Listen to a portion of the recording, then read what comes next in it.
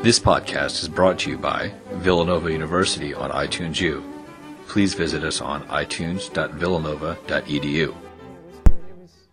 It was really good. I was really happy that we were able to do it, and especially happy that the students afterwards came up to me and said, boy, this is what we really needed. This is what we've been dying to get.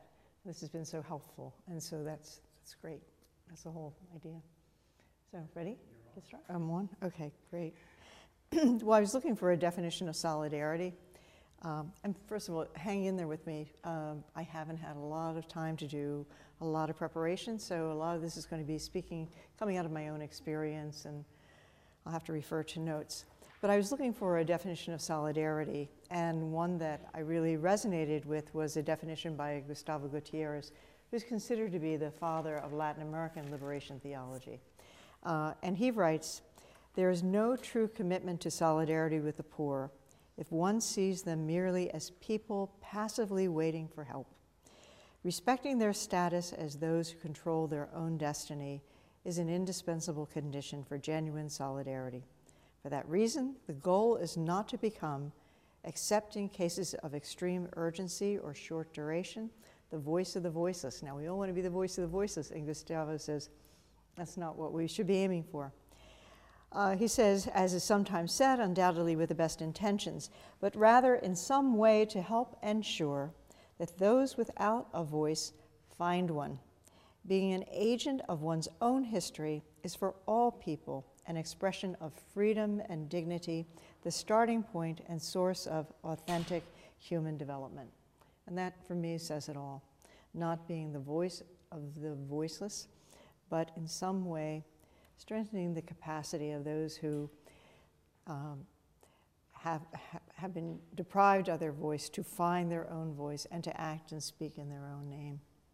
So what I'd like to do is, when I met earlier in the week with some of your team leaders, I guess to share some of my own story and give you some of the principles behind an organization that I was a part of for about 12 years. So the story that I'm going to share is the story of Philadelphia Interfaith Action and my work with them. I guess it was my experience in what it means to be in solidarity with this organization. So I should say that I joined Villanova. Actually, I started at Villanova in 1970. You weren't even thought of, in 1976. I came on as a part-time teacher in the Theology and Religious Studies department. And then by 78, I was offered a full-time job in the department. And I just had finished my dissertation. Actually, I defended my dissertation the day before I started teaching full-time here at Villanova. When I was hired full-time, the committee that hired me, the chair of the committee, said to me, you have to have your dissertation finished and completed before you start teaching. So I do everything.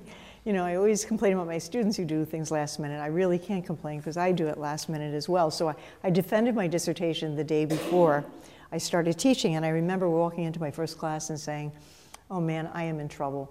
I don't know the name of this course. I have no idea what I'm teaching. All I know is I'm here. But I did my dissertation on world hunger, and it was on the responsibility of education, and in particular Christian education, to address the problem of world hunger.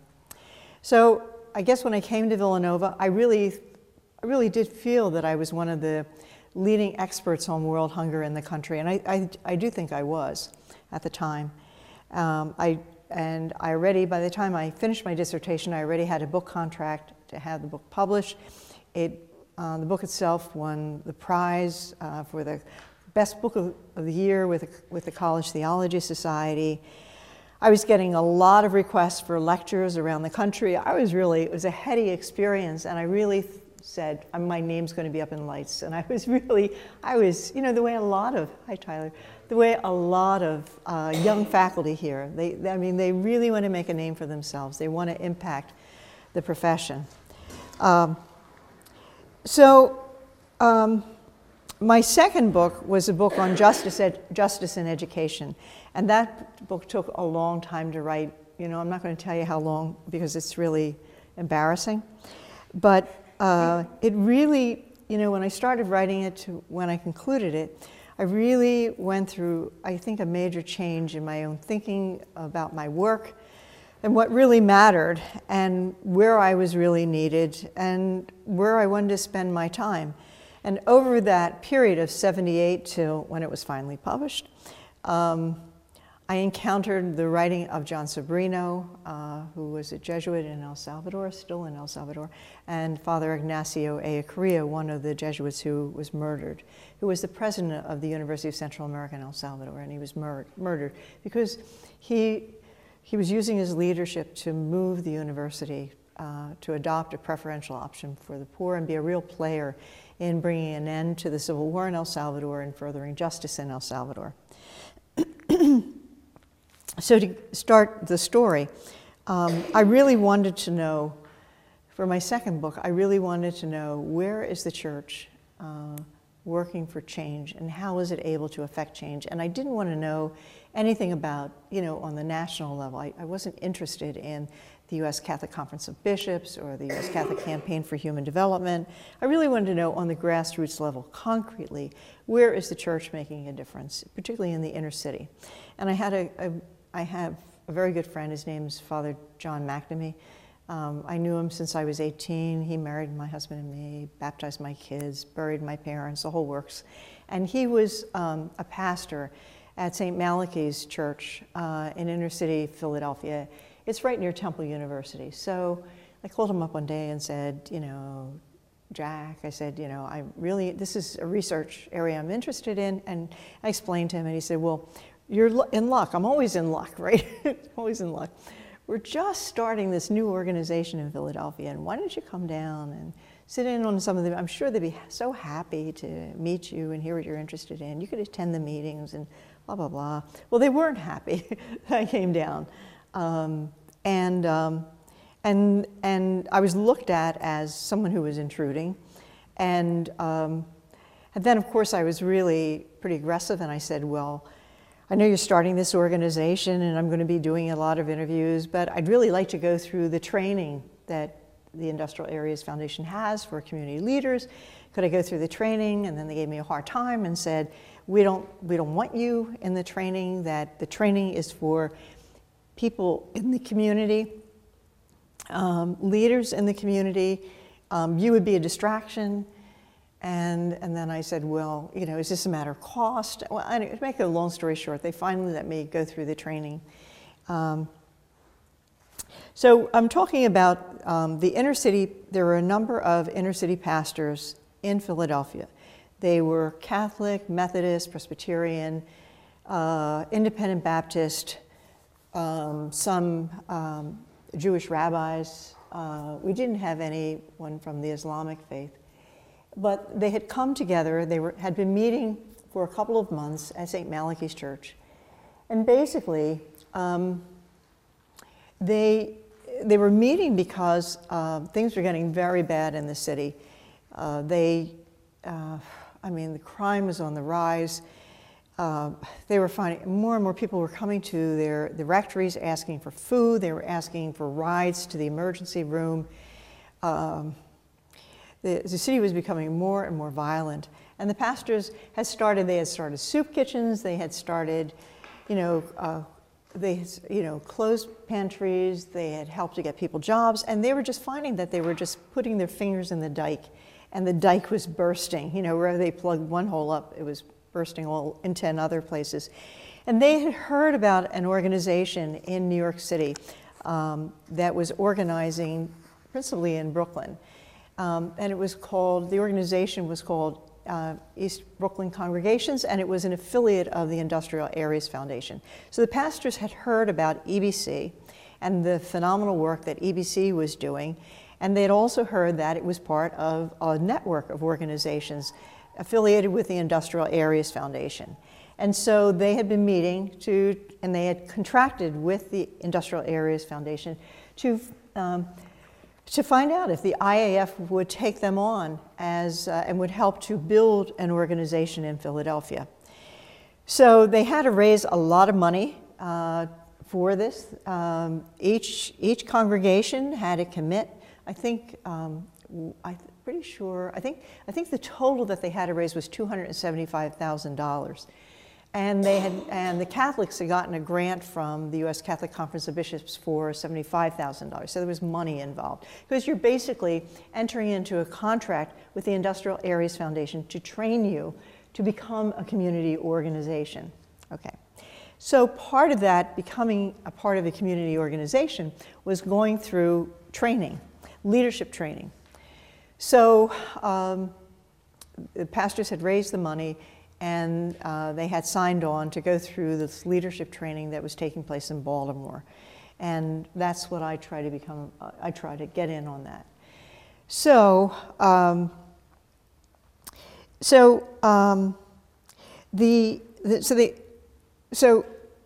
the training. So I paid, I must have paid maybe $5,000 to participate in the leadership training. And I raised it. I mean, there used to be a vice president here, an academic vice president, Larry Gallon, who's the Gallon Service Award now.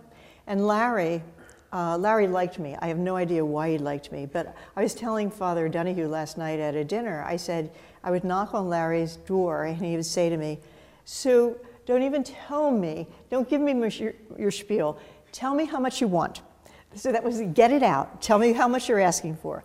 And then I would ask him, and then I would say, look, Larry, you know, I spent hours preparing my spiel, let me say it. And he would say, okay, but I'm going to give you 3 minutes and that's it. And he was phenomenal. But he would usually find the money to support whatever crazy idea I had. And this was, you know, one of the crazier ideas, but I got money from Larry to do it. And I put some of my own money in. So anyway, with the instructions, the IAF instructions, I remember clearly reading, make sure it was at a hotel near the airport. And the instructions were, we start on time and we end on time, right? And I'm driving and I'm getting lost. This was before GPS, and I'm lost, you know, really lost. And I'm wearing, it was hot, and I'm wearing shorts.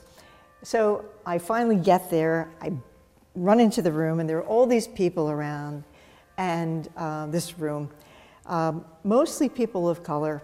And I burst in and I say hello to all of them. I'm Sue Toten, here I am, and it's like, you're late. And you're not dressed appropriately for the meeting. You're just dressed disrespectfully. So it's like, well, I can't do much about it right now. So, what I learned when I was there is that there was one group of people, and these were academics. There were a number of academics who had asked to do the same thing that I was asking. And basically, this was one of the ways that the IAF was going to support this training for the leaders from the local congregations. So the academics were in the other room, and I was in the room with all of the, you know, very poor people, people of color, cross denominations, and me. And so the training was 10 days. And in the very beginning of the training, I think what was annoying to me was the people in the other room, the academics, they seemed to be laughing a lot. There was a lot of noise coming out of there. And in my room, there was much more serious conversation going on. And I kept saying to myself, I want to be with them because it must be much more interesting. But what happened, they put me purposely in this group so that I could hear the stories of the people, very, very poor people, and what they had to deal with day in and day out. The struggles, the stories of, you know, the violence in their neighborhoods, the stories of police brutality, the stories of, oh my God, how nothing was working, how they could never get, you know, even if there was, they couldn't get the attention of the police, they couldn't get the attention of City Hall, they couldn't get the firefighters to come to put the fires out. It was just amazing to hear these stories. And also the stories of how they started to organize among themselves, you know, to drive people to the emergency rooms, you know, to stories of how they would line up, the parents in the mornings would line up on the route that kids walked to school so the kids could get to their schools safely. Pastors who were, just, they were at their wits' end. So the stories that I was hearing were just phenomenal. And what happened was I came to see that I was in the right room and that I needed to listen, I needed to hear, I needed to learn. And I started being very grateful for where I was. So I just remember that even when they started in the training, there would be, the trainer would ask questions, and I was always the one, I was always shooting up my hand. I know the answer to that. I know where you're getting at. And the trainer would basically shoot me down and say, be quiet, let so-and-so answer. And I just remember there was a black woman that I was sitting next to, and she was living in right around Temple University. She must have been 80 years old, I think. She was probably my age, but I always thought of her as being 80, Mrs. Higgs. And at one point, Mrs. Higgs reached over to me. She said, honey, don't let him do that to you. Don't let him put you down. Don't let him do that. And I said, yeah, but Mrs. Higgs, I'm not getting anywhere. And she said, don't let him do that. And I said, no. I said, so I developed a good relationship with Mrs. Higgs. But at the end of the 10-day training, I found that to be one of the most powerful experiences in my life. Poor people, their pastors, and the academics who are in the periphery, all praying together, praying for their children, praying for their pastors, praying for their congregations, praying for their neighborhood, singing together. And rabbis, Catholic pastors, Mennonites, Methodists, it probably was one of the most powerful experiences of my life. I'd never been in a gathering like that. Different races, different classes, different political persuasions. So we returned to Philadelphia, and again, now ready to do this wonderful research, only to find out when I returned that the Cardinal Bevilacqua, called the Catholic pastors in of the 5 inner-city Catholic parishes and told them that they could not be part of this new organization that was forming. And the name we gave the organization was Philadelphia Interfaith Action. And the Cardinal said that you do not need to join another organization, that the Catholic Church in Philadelphia had plenty of social services. They could work through the social services. They didn't need to belong to this organization of Mennonites and Baptists and on. And that, and moreover, that if they in fact joined the organization, that their parishes were going to be closed. So he threatened them, And so they couldn't do anything. They couldn't, because they were fighting for the lives of their congregations. So now, Will, it's 5 after 4. Tell me how much I have to go. Still have a little bit of time? 15 minutes? Okay. Move it. No, do it. Okay. So he told them they couldn't. They couldn't be members of the congregations. They couldn't be members of PIA. So several of the Catholics got together, and we said, so what are we going to do, roll over and play dead? And we said, no, we're not going to roll over and play dead. You can't join an IAF organization. You can't join it as an individual. You had to join it as a collective, like a church, right? Or like an agency. So we formed our own agency, and we called ourselves the Roman Catholic Caucus. And so we joined. And so at the opening event, we were there. We weren't, Philadelphia Catholic churches, but we were the Roman Catholic Caucus. And each member of an IAF organization pays money, so we had to raise dues. So, let me just, I think what I'm going to have to do is skip through a lot of this stuff.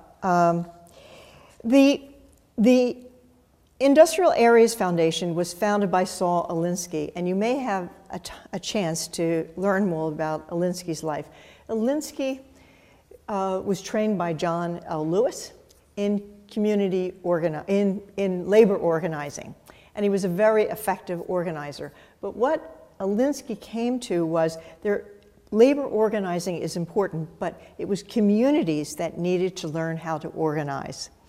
And so he is considered to be the father of community organizing. So community organizing is different from labor organizing. So communities needed to learn how to organize and to amass power, to improve life and dignity in their neighborhoods. So community organizing. And so Alinsky came up with some Alinsky started, wanted to create community organizations across the United States.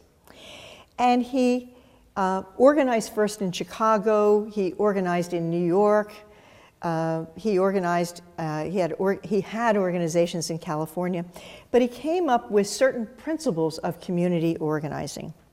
The first is power, that what poor communities lack is power. And in order to improve lives in their communities and improve their communities, they needed to amass power. And in very poor communities, power comes from two sources: organized people and organized money. The poor don't have a lot of money, but they have some money, but they do have a lot of people. So organized people and organized money.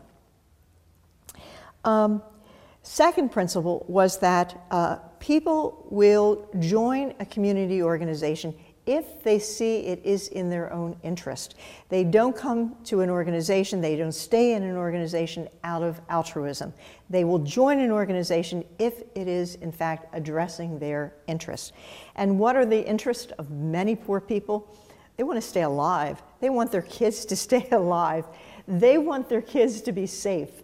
They want their kids to have playgrounds and libraries, and they want supermarkets, and they want banks, and they want good schools, and on and on. Their interest is, they truly are interested in life and dignity for themselves and for their families. He also saw that anger is important, but he talks about anger in terms of cold anger.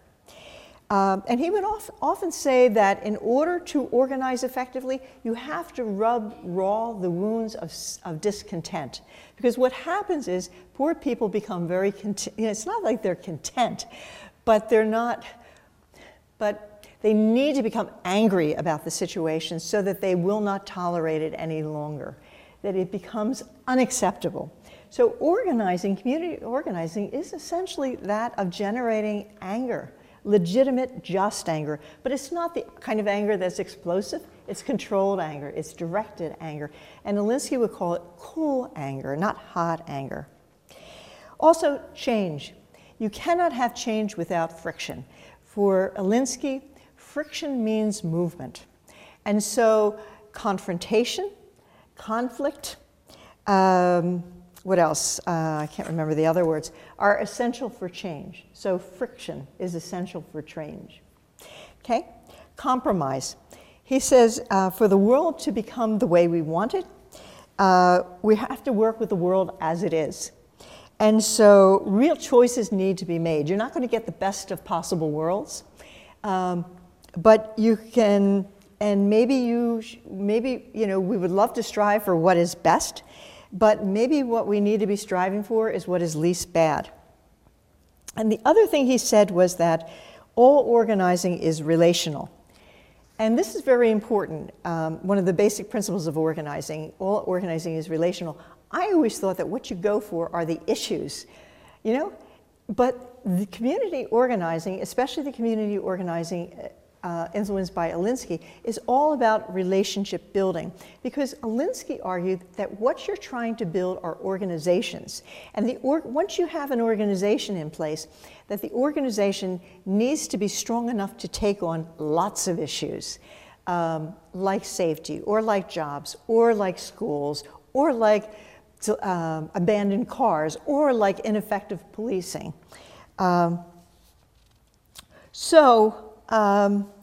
I can tell you we did a lot. I stayed with PIA for 12 years. I was the I would say I was the leader of the Roman Catholic Caucus, okay?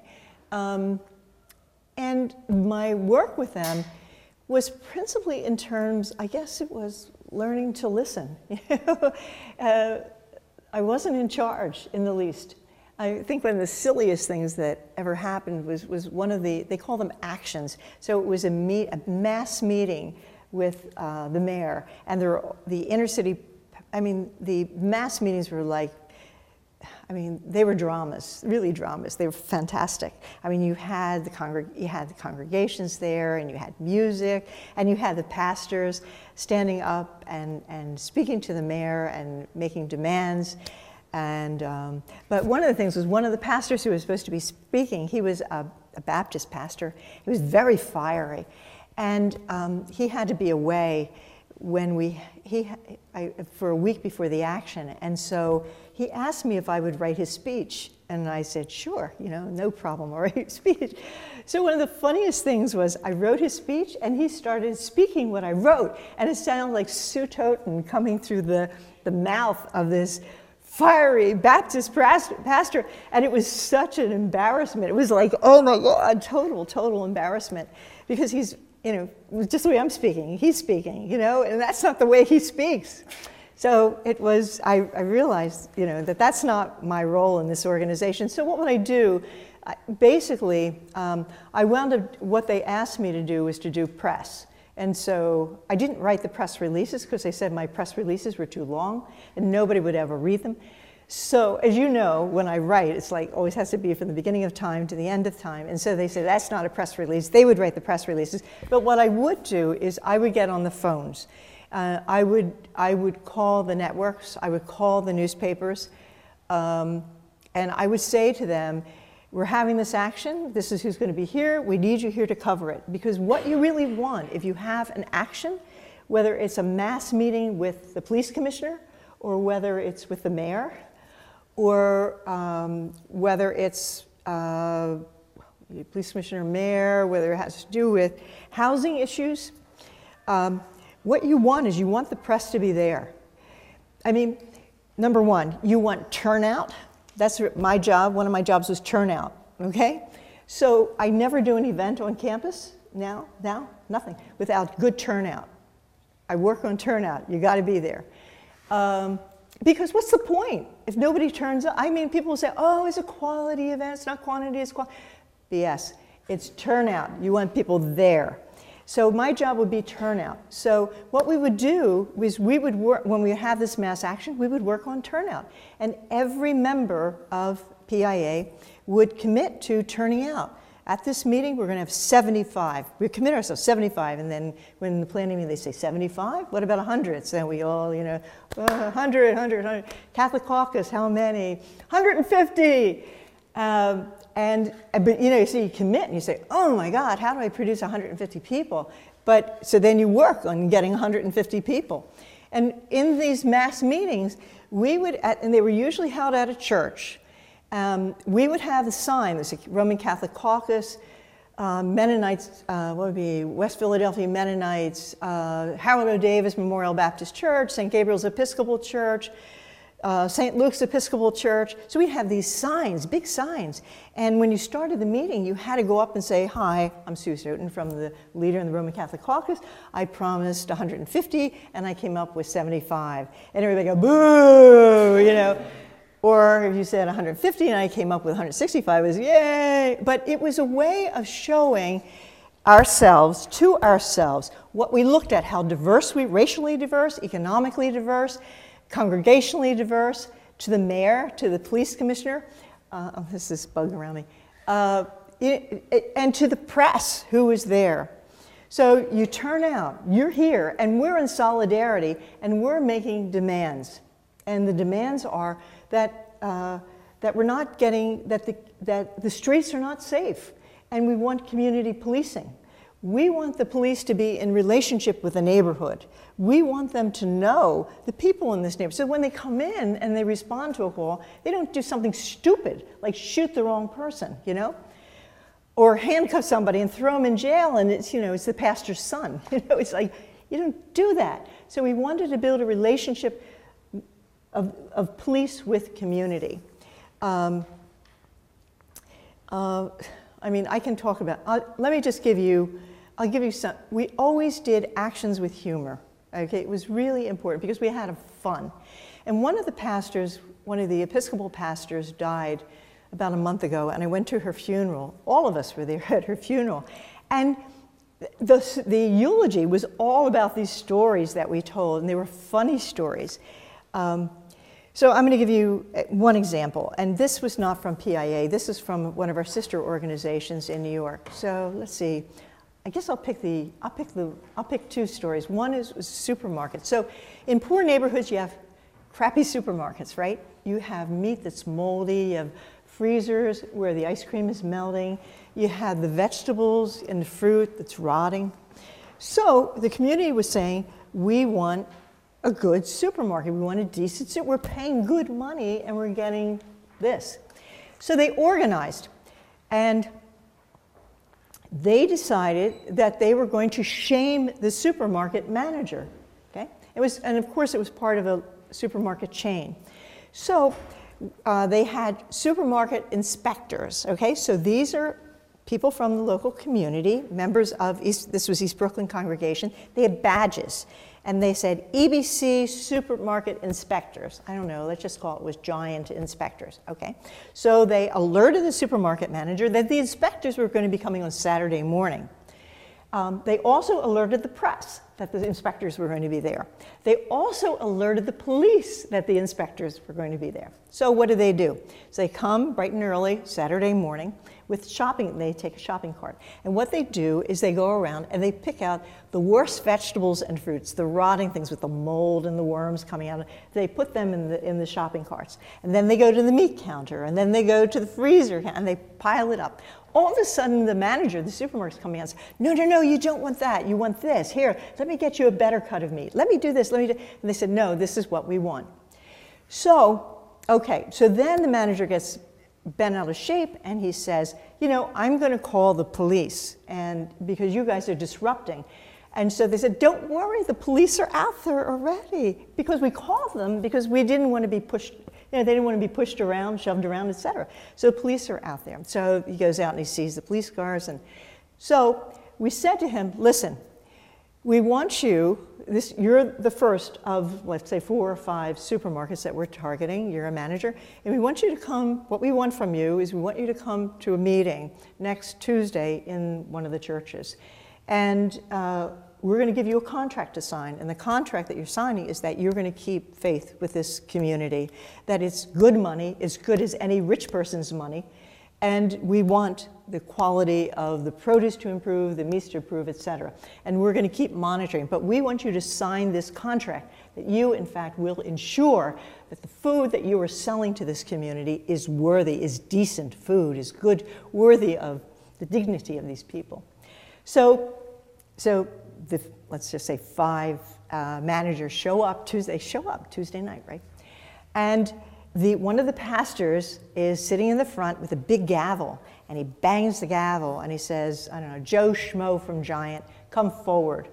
And so Joe Schmo comes forward, and he says to him, will you sign this agreement? Joe signs the agreement, and then you get another one, you get another one, you get another one. Okay. Now, so the deal is they've signed this contract now with the community, okay, to deliver goods that are decent. And so so it's covered in the press. They signed the contract, right? It's in the press now. And so then they started to monitor the improvement over time. That's just one example. But what I'm trying to say to you is that it's basically what Gustavo Gutierrez was saying, and that is that, community organizing and community organizations are empowering poor people to act in their own name, to reclaim what belongs to them. Safety in the streets, decent food, decent housing, decent schools for their kids. And they learn, in the process of community organizing, they learn how to hold public officials, accountable for their action, businesses accountable for their action, and they learn to be in relationship, how to be in relationship and stay in relationship with these very powerful people in their communities. Because what poor people know, what they have found in the past, is their phone calls are not returned. Their requests for meetings are not met. They are treated as if they are non-people, as if they don't matter, as if they don't exist. And this is an effort to reclaim their dignity, to reclaim their lives, to reclaim their voice. And so solidarity, they build solidarity among themselves, which is amazing, solidarity among churches, solidarity with dioceses, solidarity with the police, amazing, with the police, with the Commissioner for Housing, solidarity with the mayor. They're basically creating an opportunity for public officials to do the right thing, to making it possible for them to make the right choices, to protect their public servants, to protect the lives of people in these neighborhoods. And so I learned what I learned. I had a very small role to play. But my posture was one of, what do you need from me? It was a sense that I want to be part of this effort. I want to be with you. I want to stand with you. I want to learn from you. I want to be taught by you. I want to be enlisted in any way that you need me. And what did it involve? It involved an awful lot of time on my part, a lot of meetings, going into very dangerous neighborhoods, making lots of phone calls, showing up at actions. My family, I got my kids to, lick envelopes. And it wasn't at times convenient for me. It really wasn't. You were when you were needed, you had to be there. And so that's what I learned, that solidarity does not fit neatly into, your time when you can possibly do it. You go when you're needed, you do what is needed, you make time for it. So, that's my experience. Great. That's what it was. So, okay. Oh, you don't have to. Okay. Way over time.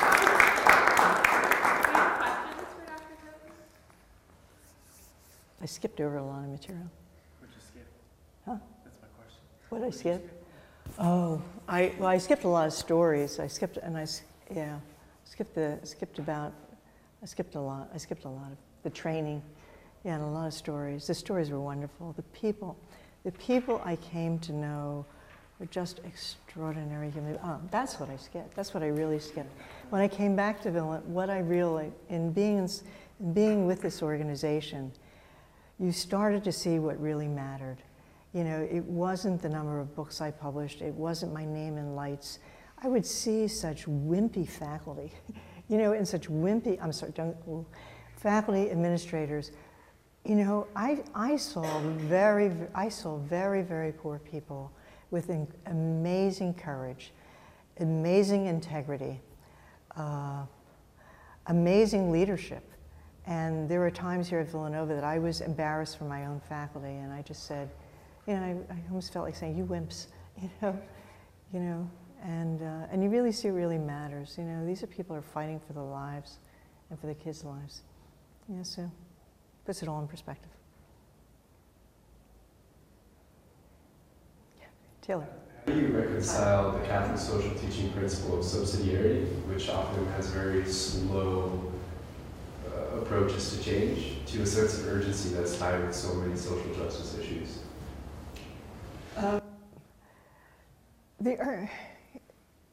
This is subsidiarity. This is people acting in their own name. And as I was saying, being enlisted. And the role of the church, as I see it, is to support their efforts. It's not to lead. The institution is there to, so how can we be you're doing servant leader, how can we lend our institutional weight to your effort for safety, for keep these buildings from falling down and killing people, for a decent school? How can the institutional power of this church be enlisted in this effort? You're driving the effort. How can we be part of it? And the urgency, the sense of urgency, I think with the power of these institutions behind this organizing effort, the urgency it gives a greater sense of urgency. See, the problem is that the police, the mayor, commissioner of housing, they don't see this as urgent. This is just poor people being shot. This is just buildings falling down. This is just fires. They don't get the sense of urgency. So subsidiarity and the sense of urgency, I think, go hand in hand. I really do. So, yeah. And that's why I was saying, for me, it was urgent. When they needed me there, it was urgent. I had to show up, Yeah. How was the urgency generated in some ways other than a natural crisis? But, how did you said rubbing the wounds? Or how in an organizing capacity do you generate urgency? Well, I mean, yeah. The cool anger as well. Yeah, the cool anger. Well, poor people to also settle, and so it's, let me give an example. I'm trying to think. Okay, so one of the churches, Harold O. Davis Memorial Baptist Church, it's right near Urban Bridges and Cook Middle School, where some of you tutor. Okay, so they had a preschool, and what the families noticed was that their kids were getting sick. A lot of kids were out, were getting migraines, and and the thing is to say, okay, so poor kids are getting sick, okay, but it just became more and more poor kids were getting sick, who were playing in this churchyard.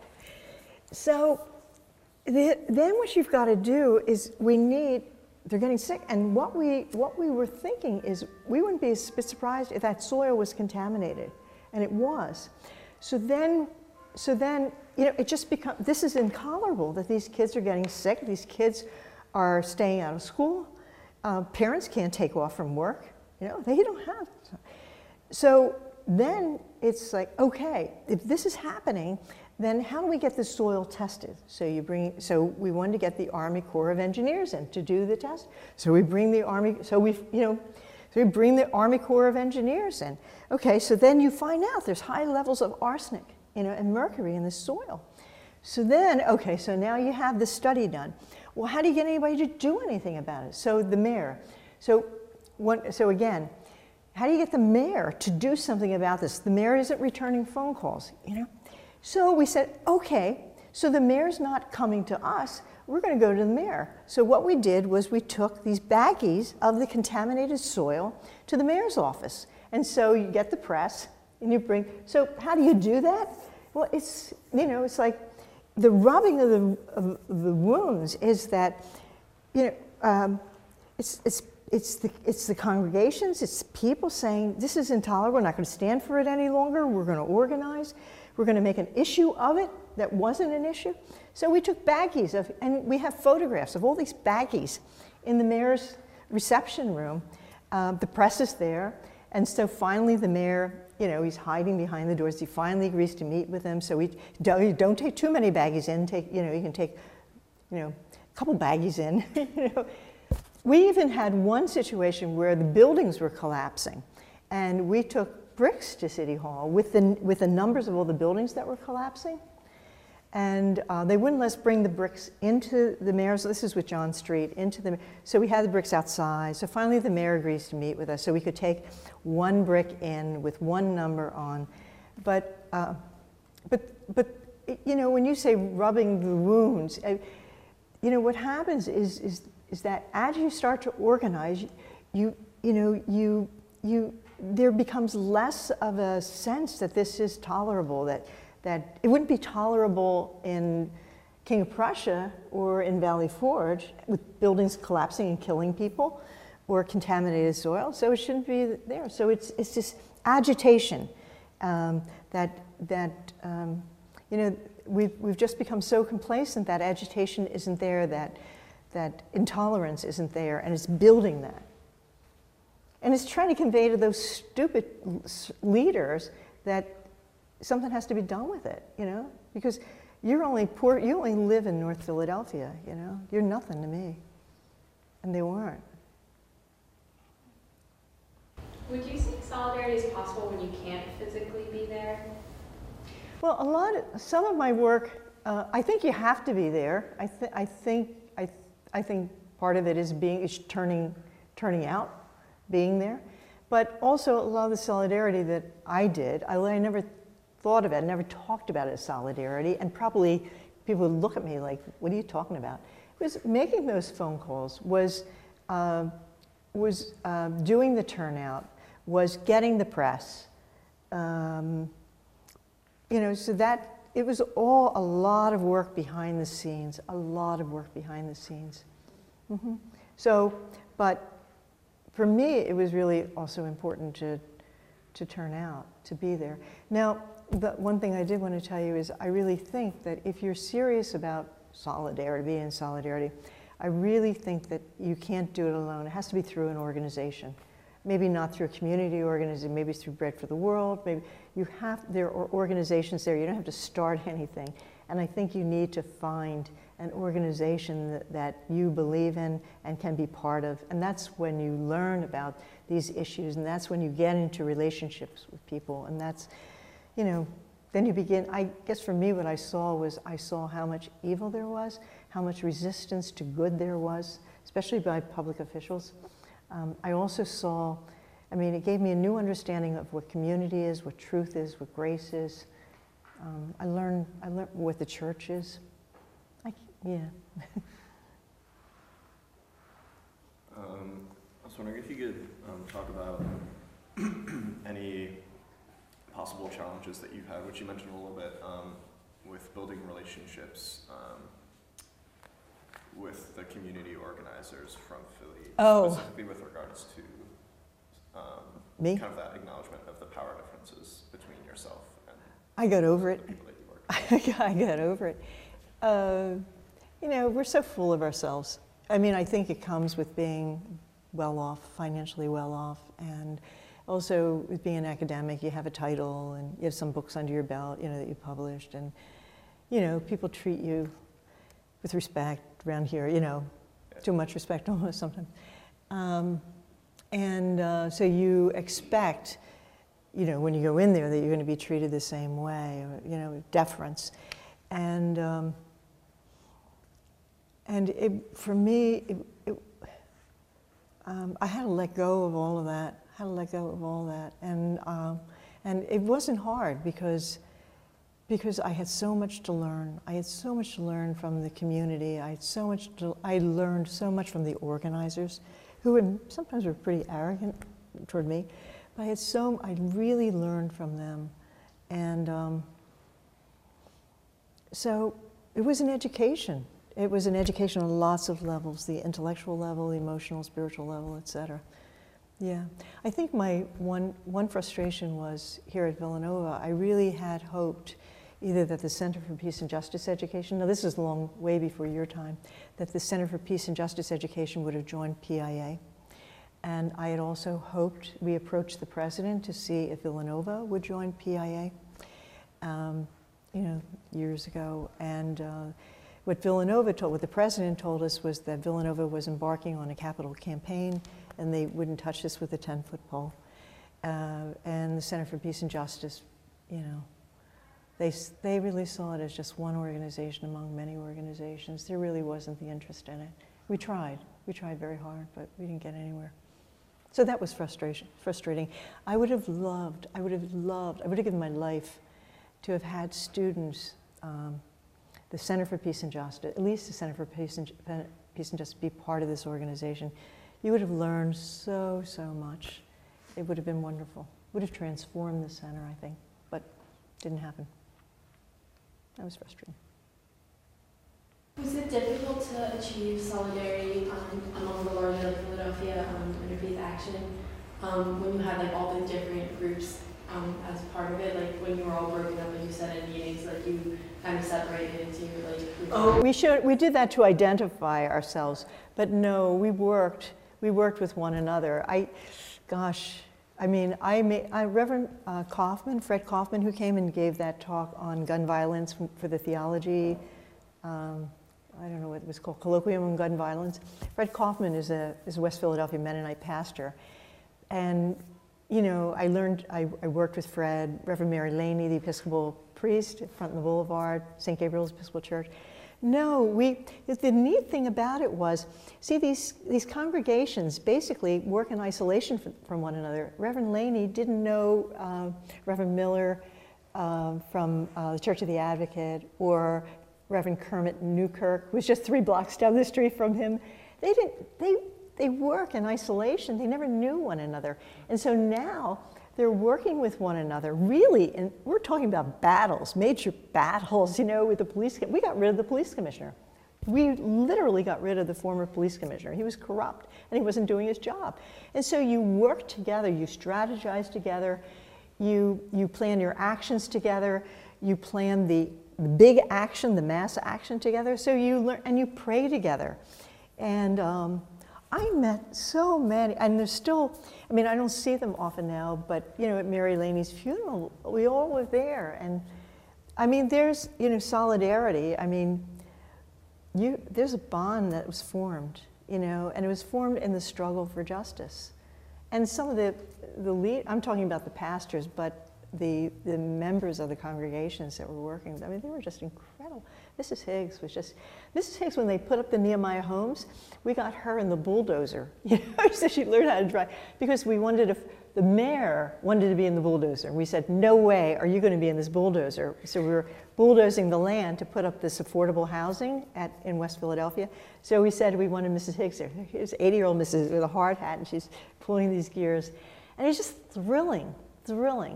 Because what you're talking about is you're talking about rebuilding a community. You're talking about building life, restoring life in this community. And that's it. And so it's physical. We call them Nehemiah houses. So it's the rebirth of communities. So, and it was just very, I mean, we had one action where we were blessing a mailbox, you know? I mean, you don't have mailboxes anymore, but West Philadelphia, what was that center? It was a Catholic center in West Philadelphia. It was an art center. Sister Helen David was the art teacher there, and they didn't have a mailbox in their neighborhood. So we worked with the city to get a mailbox. Well, this is really important.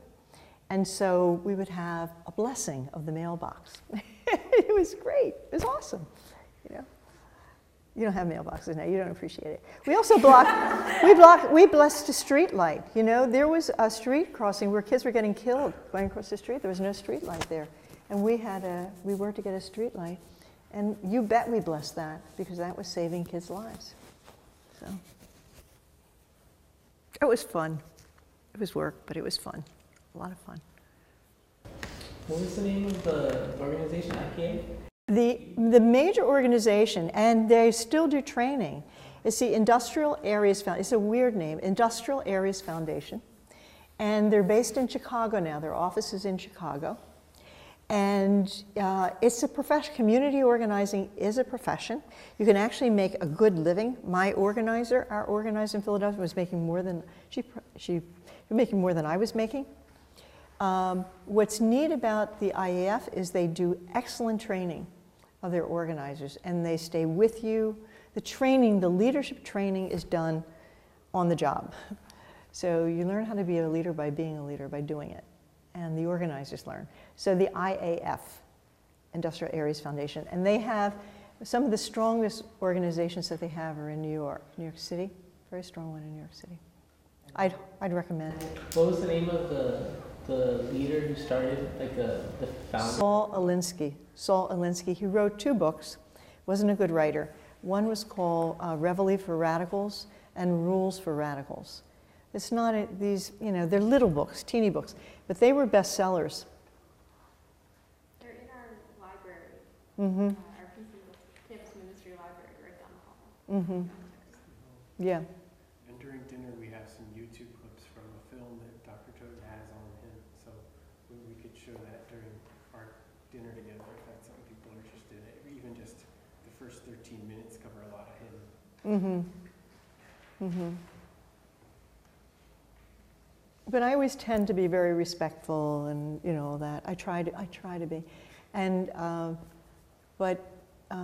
it's very hard, and people who have no power in the communities, they too are very respectful toward authority, and it's very hard to learn to be confrontational and and to make demands and. Mm-hmm. One of the things the students had organized, Kevin was the head of this, to do activist training. What are some of the things you think Villanova could benefit from, or some of the obstacles to getting to that sort of place of empowerment? Training? Just anything. What's your take on? I think you need to be trained. I mean, I'm not answering your question directly. I actually think that I think the Center for Peace and Justice Education, the student activists, so-called activists, I think they could use training. I think that they could use training and organizing. And I don't know if the IAF would come in and do training, might, but there are other community organizations that I was telling you about that are related to, that are spin-offs of the IAF, who have actually said to me that, we really would be happy to come in. I think you should have a course on organizing. I do. And I also think that it would be very good to have an organizer come in and to train you to do your organizing, to be more effective organizers on campus. Yeah, to learn how to build relationships, learn how to, some of the things that you've been doing, like with fair trade and students can, if you want to make change, if you want to change Villanova, and I'm really talking about significant change. What you're going to have to do is identify what do you want changed? Where are you disrespected? And then you have to learn how to get that respect and how to affect change.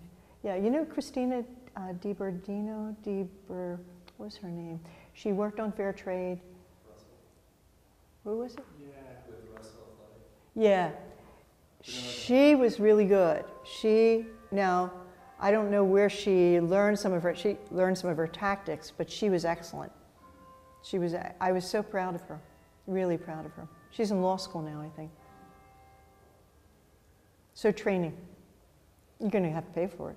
Not a couple thousand, but you're going to have to pay for it. And I think any course that you would take would also have action as integral to it. Mm-hmm. Be fun. Ooh. Watch out, Father Donahue. Watch out. I guess my question is just what advice would you have for college students who do some sort of service, whether it be a break trip or a learning community? How do you go about after that, continuing to live in solidarity? How do you invest yourself into the lives of people you serve? I think you have to join an organization. Okay. I think you have to, whether it's a campus organization, you have to join. I'm a member of Bread for the World, but there are plenty of organizations that are addressing trafficking or organizations addressing hunger or homelessness, and I just think you join the organization and you stay active. You become active in it. You learn. You have to join. You have to be a part of something. Yeah, and you'll grow. Yeah, can't do it on your own. Jenna? Do you think that solidarity can be a state of mind, or does it have to be relationship based?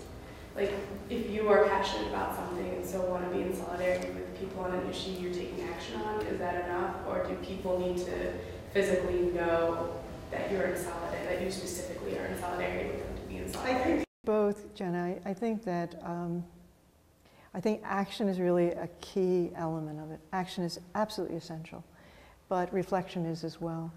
And I think that your frame of mind has to change, and it will change. I think I come the other way. I come from, if you are engaged in action, the action then will force you to reflect. And so the other day I was in a meeting. I was actually doing graduate comprehensive, her graduate exams. And the graduate student we were examining, I could not understand what she was saying. And I said, I basically said, you need, tell me concretely what, I think very concretely. And for me, and this really showed me how my thinking has changed, I have to think globally. I cannot think, I can think locally, but I need to think globally.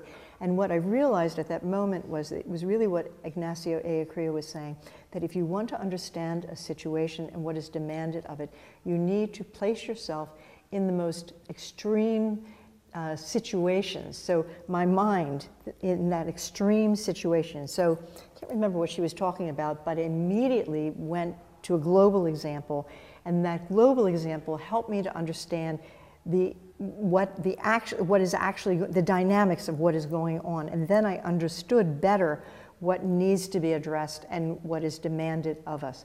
So what I'm getting at is that when you were talking, it's what happens is you find your consciousness changing.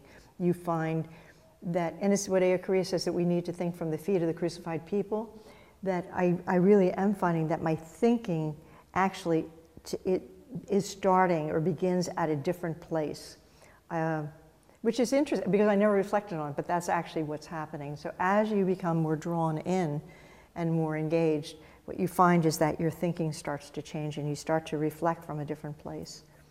Yeah, I don't know if that's answering what you were looking for.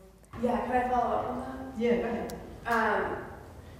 Can you, like, once you started to like change your thinking and like shifted your worldview a little bit, can you be in solidarity with a person, a community, an organization if they don't know who you are, or like, if they don't know your name? Like if they don't know that you exist, can you be in solidarity with them?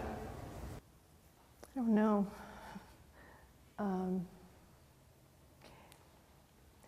Well, so I would hope that I'm in solidarity with the hungry of the world. I would hope. Do I know their names right now? No, I don't. Do they know me? No. It gets, for me, Jenna, it's gotten to the point where I do things because they need to be done, because there's work to be done, it's needed, I can do it, I do it. It's not helping a whole lot, but it was much easier. I think it's much easier when I was working with PIA, because I knew the people, I knew it was very tangible, yeah. But you know, the other thing is that I think that my community is bigger. Like, it's not necessarily, the people that I am in relationship with, I may not see very often. You know, it's broader. It's like across the globe. It's all across the globe, yeah. So the community is bigger. Mm. That helps a lot. Yeah. I like struggle with that all the time. Yeah, yeah, it's hard. Yeah, really, really hard. 75 minutes. How many minutes? Yeah. So we're done? You're good? Okay. This podcast is brought to you by Villanova University on iTunes U. Please visit us on itunes.villanova.edu.